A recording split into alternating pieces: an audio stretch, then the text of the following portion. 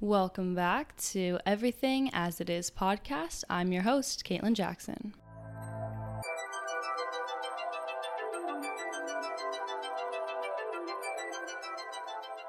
Hi guys, this is the first official episode of the podcast. The title of this podcast is Growing Up is Scary and Suffering is Inevitable. So I'm kind of going to be talking about my experiences with moving out recently, some mental health stuff, and what I've done to make my suffering less inevitable. So about a few weeks ago, I moved out to an apartment that is closer to my college. This was my first time moving out. I'm a sophomore in college, but I lived at home my first year. So this was my first time living away from my parents. And, that's been pretty hard. I'm really, really close with my parents. I feel like we have a really good relationship. So it was really hard for me to move out and be away from them.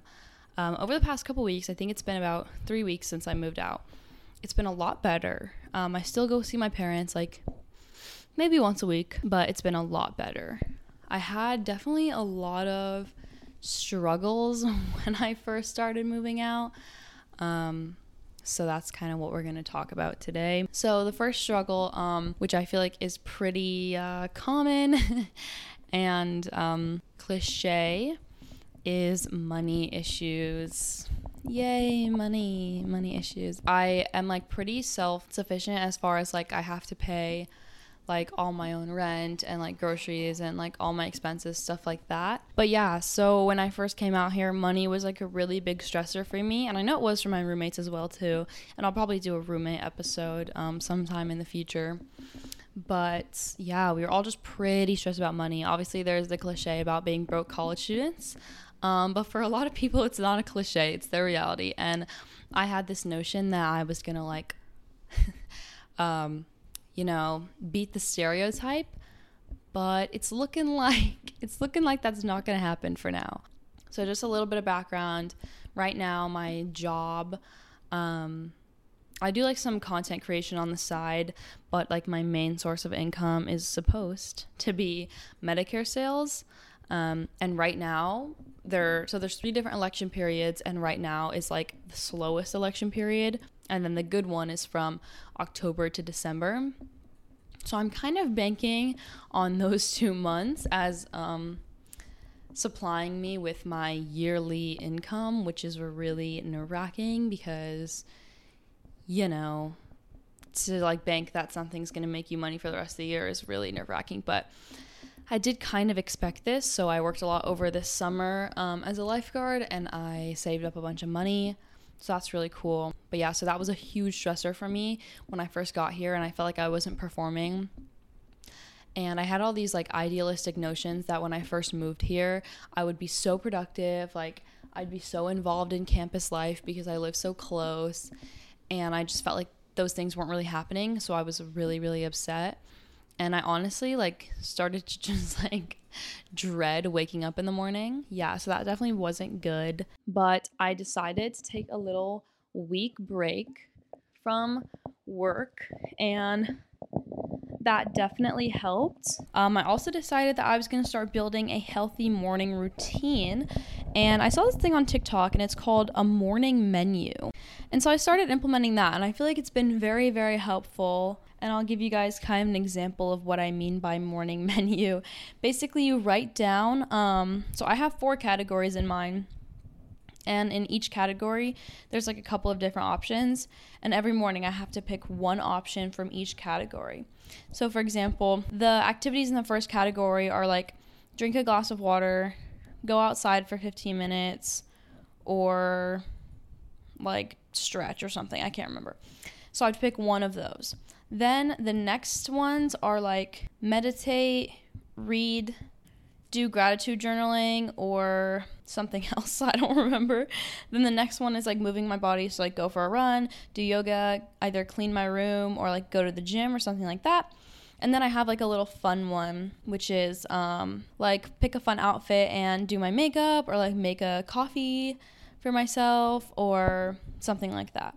So it's appetizer, side, entree, dessert, and you just get to pick one from each. And it's kind of fun because It just kind of mixes it up and you're not in the same routine. And also some of the activities are high energy while some of them are like more lower energy. So depending on how you're feeling that morning, you can adjust your morning routine to that, which is kind of nice. So that's been really, really helping me. I really struggle with waking up early in the mornings. Like, I really, really struggle with it. The first week I lived here, I had a really, really fucking uncomfortable bed. It was shaky. It was cardboard. It was terrible. But I got a really comfortable mattress cover, and so then I never wanted to leave bed after that. And I was like, dang, I should take off this mattress cover, because that first week I was like waking up at 6:30. I was like in my moment, but after I got the mattress cover, everything was ruined. So the morning menu has definitely been helping me wake up earlier. Another thing that's really been helping me is waking up with the sun. So I'll like keep my blinds open at night, so that way when the sun comes in the morning, it kind of naturally wakes me up. So that's kind of nice.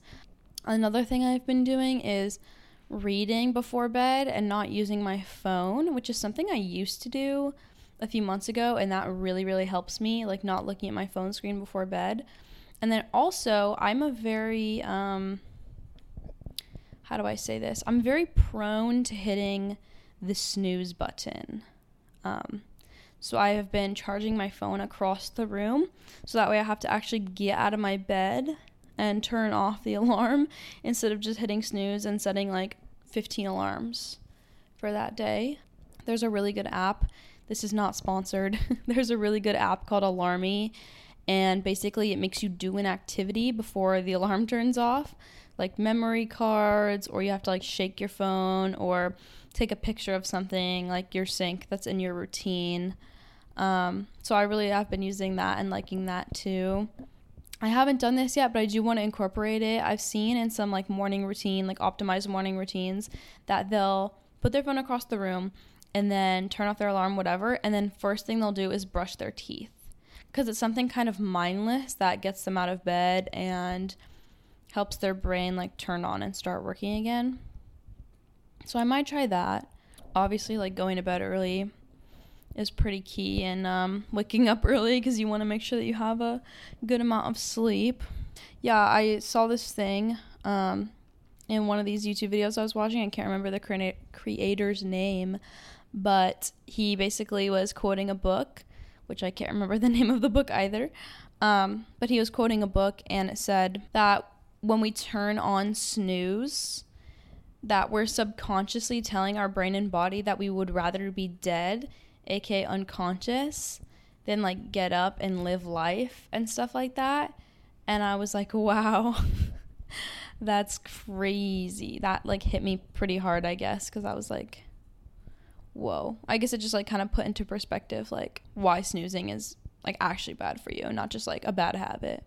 It's like actually impactful in your life, which of course that sounds really dramatic, but like if you actually think about it, I feel like it rings pretty true. But yeah, growing up is really scary. Paying your own bills is pretty scary, but there's also a lot of freedom that comes with it. You kind of have the ability to control your own finances, which is like, yeah, scary, but it's also really nice. And, you know, I can kind of just like do whatever I want with my day and set it up the way I want to. And there's not really anybody to like answer to, I guess. My parents were pretty lenient growing up, I would say. And I was like very respectful of their rules or their expectations. But it's just nice to kind of not have those and just kind of be able to explore the world in the way that I want to, if that makes sense. And not really have to run anything by anyone if I don't want to. So that was something I've been dealing with recently. The second half of this podcast is titled Suffering is Inevitable. And that is a very Buddhist ideology. In Buddhism, one thing they talk about is suffering is inevitable, but you need to find peace in your suffering. And that's something that I've been working with recently, to just try and find peace no matter where I'm at in my life, and just kind of adapt to what's going on around me and be grateful no matter what the circumstances in my life are at that time. And obviously sometimes things still like make me upset and sad, but I try and not let it ruminate for too long. Like, for example, the money thing, I, just took a break. I was like, it's okay for me to like take a break. And I had a really long and multiple actually conversation with my parents about this. I'm a person that believes that people should try and be self-aware and that they should reflect on their behaviors and take accountability for their actions. But I think sometimes the line between self-awareness and self-hatred is really, really, really thin. And I think I walk that line quite often. Not really self-hatred, but either self-discontent or self-dislike, something like that. Because in my mind, for example, if I see someone with an undesirable characteristic per my perception, let's say, okay, for example, I would say I'm pretty active. I go to the gym most days a week, or I do yoga, or I go on runs, stuff like that. I'm a pretty active person. And I'm glad about that. But let's just say I was talking with someone who was complaining about like their fitness level, but they weren't doing anything about it. They weren't moving their body. They weren't being physically active. In my head, even though this is very judgmental, in my head, I'm kind of like, why are you complaining about it and not doing anything? You should be harder on yourself. That's kind of what goes through my head. Because I think like one of my most negative characteristics about myself is that I'm very judgmental of other people's decisions and also my own, which then leads to me thinking that people are judgmental of my decisions, which then leads to me basing my decisions off other people's judgment, which isn't good. But nonetheless, I am pretty judgmental of people as far as like, if you want to make something happen in your life, you can't just sit there and complain about it. You have to hold yourself accountable and do it. And so I feel like sometimes when I'm unhappy with things in my life and I don't feel like I'm taking enough action, I get really judgmental of myself and really hard on myself. And that's something that I'm trying to work on, because I realize now that you can't hate yourself into productivity. Well, I guess you can, but I don't think that that's the most beneficial way to be productive, is to hate yourself into it. Or just like any other thing, like you can't hate yourself into, I mean, I guess you can. I was going to say you can't hate yourself into having a more aesthetic, like, physique or whatever, which you definitely can, and that is a way to achieve your goals, I guess. But just because you can doesn't mean you should. And I feel like I've led a lot of my life with kind of self-judgment and self-critique in order to achieve my goals. And now I'm kind of working on still keeping that same self-discipline, but being more compassionate with myself and being more compassionate of others who are also trying to reach certain goals. Because there's a lot of factors for why someone can't just like boss up and, have all the self-discipline, have David Goggins level self-discipline, who's going to carry the boats, like, and like achieve their goals, So I think we need to not necessarily like let people be, because like I said, I still believe in holding yourself accountable, but I think that there's a way to hold yourself accountable without berating yourself constantly for it. And I was listening to Lex Friedman, and Andrew Huberman was on his podcast, and they were talking about, number one, knowing yourself and really getting to know yourself and what you like, what you dislike, what your beliefs are, who you are. And then once you figure that out, knowing whether a characteristic that you have is just who you are and you have to accept it, or whether you should change it. So kind of trying to draw that line between, am I going to accept this about myself and this is just who I am, or do I want to change this about myself? And that's something that I've really been focusing on recently, is, do I change this about myself because I really dislike it that much, or do I try and accept it? Like, one thing about me is I'm very talkative, I'm very loud. in a lot of situations, and I'm very enthusiastic when I get into a conversation that I enjoy. And one of the consequences of that is I end up interrupting people because I just get so excited. So the interrupting part is something that I want to work on, but my actual joy and enthusiasm and volume level of talking is something that I don't really want to change, because I've always been like that, and that's kind of who I am. And when I have tried to look at that and change that in the past, there's almost like this dissonance because it doesn't fit with who I am at all. But for another example of something I do want to change, you can literally, if you're watching this on video format, you can literally see my feet. I'm so sorry about that. I am someone who hates small talk. I hate small talk. And I don't want to change the fact that I hate small talk, because I do like having those deeper level and, in my opinion, more important conversations. But I need to recognize that you can't just jump straight into those.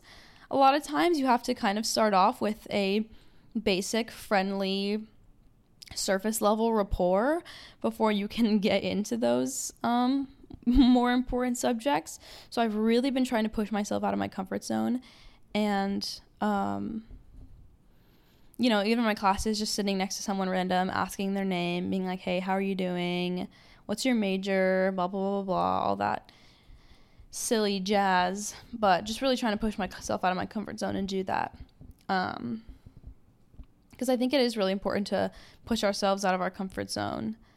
Not so much that we're creating cognitive dissonance. By cognitive dissonance, I mean doing something that doesn't match up with like the base core level of who you are. And so it's creating like a very negative vibration in just your mind, your brain, your soul, whatever you want to call it. And you can just like feel that it's not matching up with what you should be doing, if that makes sense. But I do think it's important to push ourselves out of our comfort zone and kind of experience the world in ways that we haven't before. Because honestly, like, doing new things, trying new things is obviously really scary and weird sometimes. But it should be, because you don't have any experience or background knowledge for that. So it's obviously going to be scary because you're kind of going into the unknown, and that's really, really scary. But I think that suffering is inevitable, as we said. But I think that there are different types of suffering. I think there's suffering that we bring upon ourselves, and there's suffering that is external to us that we can't control. Obviously, the suffering that's out of our control, because it's out of our control, we can't do anything about it. But the suffering that is in our control, I think that's a area to work on. Like, for example, I dated someone in the past that always had a problem with the authority at their place of work. It was always just like, oh, so-and-so is saying this, so-and-so is doing that, blah, blah, blah, blah, blah. You know what I'm saying? Like, it just seemed like everywhere they went to work, there was always a problem. But it was never their fault. It was always the higher-ups. And I've definitely had some pretty shitty managers in my day. So I know a bad manager when I see one. But them being a terrible manager never inhibited me from working, if that makes sense. Like, I always did my stuff, no matter how, and my roles and responsibilities, no matter how bad of a manager they were. And I feel like this person would always just complain about, this manager did this manager did that. And in my head, I was like, are you sure that you're not doing anything to contribute to this suffering that you're having right now? Like, is anything that you're doing, can it be changed so that some of the suffering is alleviated? Not even placing faults, but is there anything that can be changed on my part? Either, maybe my manager dislikes me because I come in late to work every day. All right, well, one thing to fix that is not to come in late to work every day. Or, maybe I take things that my manager says too personally.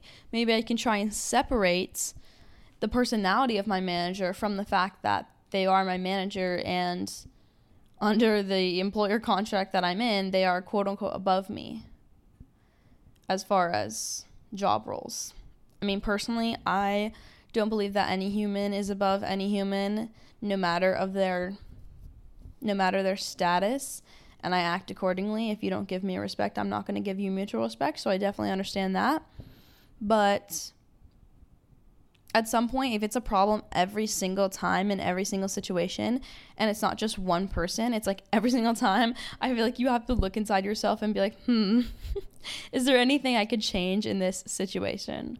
You know? So I think that that's really important. And just in anything, even dating, it's like, maybe my partner, did something I didn't like. Is there anything to alleviate this suffering? And maybe it's like something as severe as, oh, my partner cheated on me. Okay, well, one way to alleviate your suffering of betrayal and distrust is to break up with them. Like, obviously, maybe, yeah, you want to like solve the problem, but if you work on that trust and it just is not happening, the only way to alleviate your suffering might have to be something like ending the relationship. So I guess it's just looking for ways that we're creating our own suffering and trying to figure out how to alleviate it. Like, for example, I was just really upset every time I would wake up and I would have to be like, oh, I have to go to this job that I hate and I'm making no money at. To alleviate my suffering, I took a break, and I also just started doing things with my morning that I enjoyed before I went into work. That way, my first thought when I woke up wasn't, oh, I have to go into a job I hate. It's, oh, I get to wake up, go on a run, read my little book, do whatever for an hour and a half before I have to go to my job that I hate. But yeah, even the job that I hate thing, it's like, I'm very aware that this is not a career for me. This is not at all what I want to be doing with my life. And it's just very much a time and place. I'm using this as a means to make money, to, survive kind of thing. But I could definitely try a little bit harder to reframe it as far as my hatred levels towards it. And I think that that's really important too, is like, when a situation appears really negative, how can you reframe this situation to work for you and not against you? And how can you reframe it in a way that isn't necessarily positive, but at least neutral, but is going to contribute to making your life better in some way? And I think that you can do that even with like some of the more brutal types of suffering that happen in your life. For example, my mom has MS, and for those of you that don't know what MS is, it stands for multiple sclerosis, and it is basically a neurodegenerative disease, and usually it's progressive. Well, there's two types, but the type she has is progressive. So for her legs are affected, and over time, her walking ability gets worse and worse. So it's been something that's really negatively impacted our family. But in order to reframe it positively, I've done a lot of work, and some of the more, I guess, positive things that have come from it are, like, for example, I don't feel as though I take my family for granted, especially my mom, because, knock on wood, I haven't really had any close family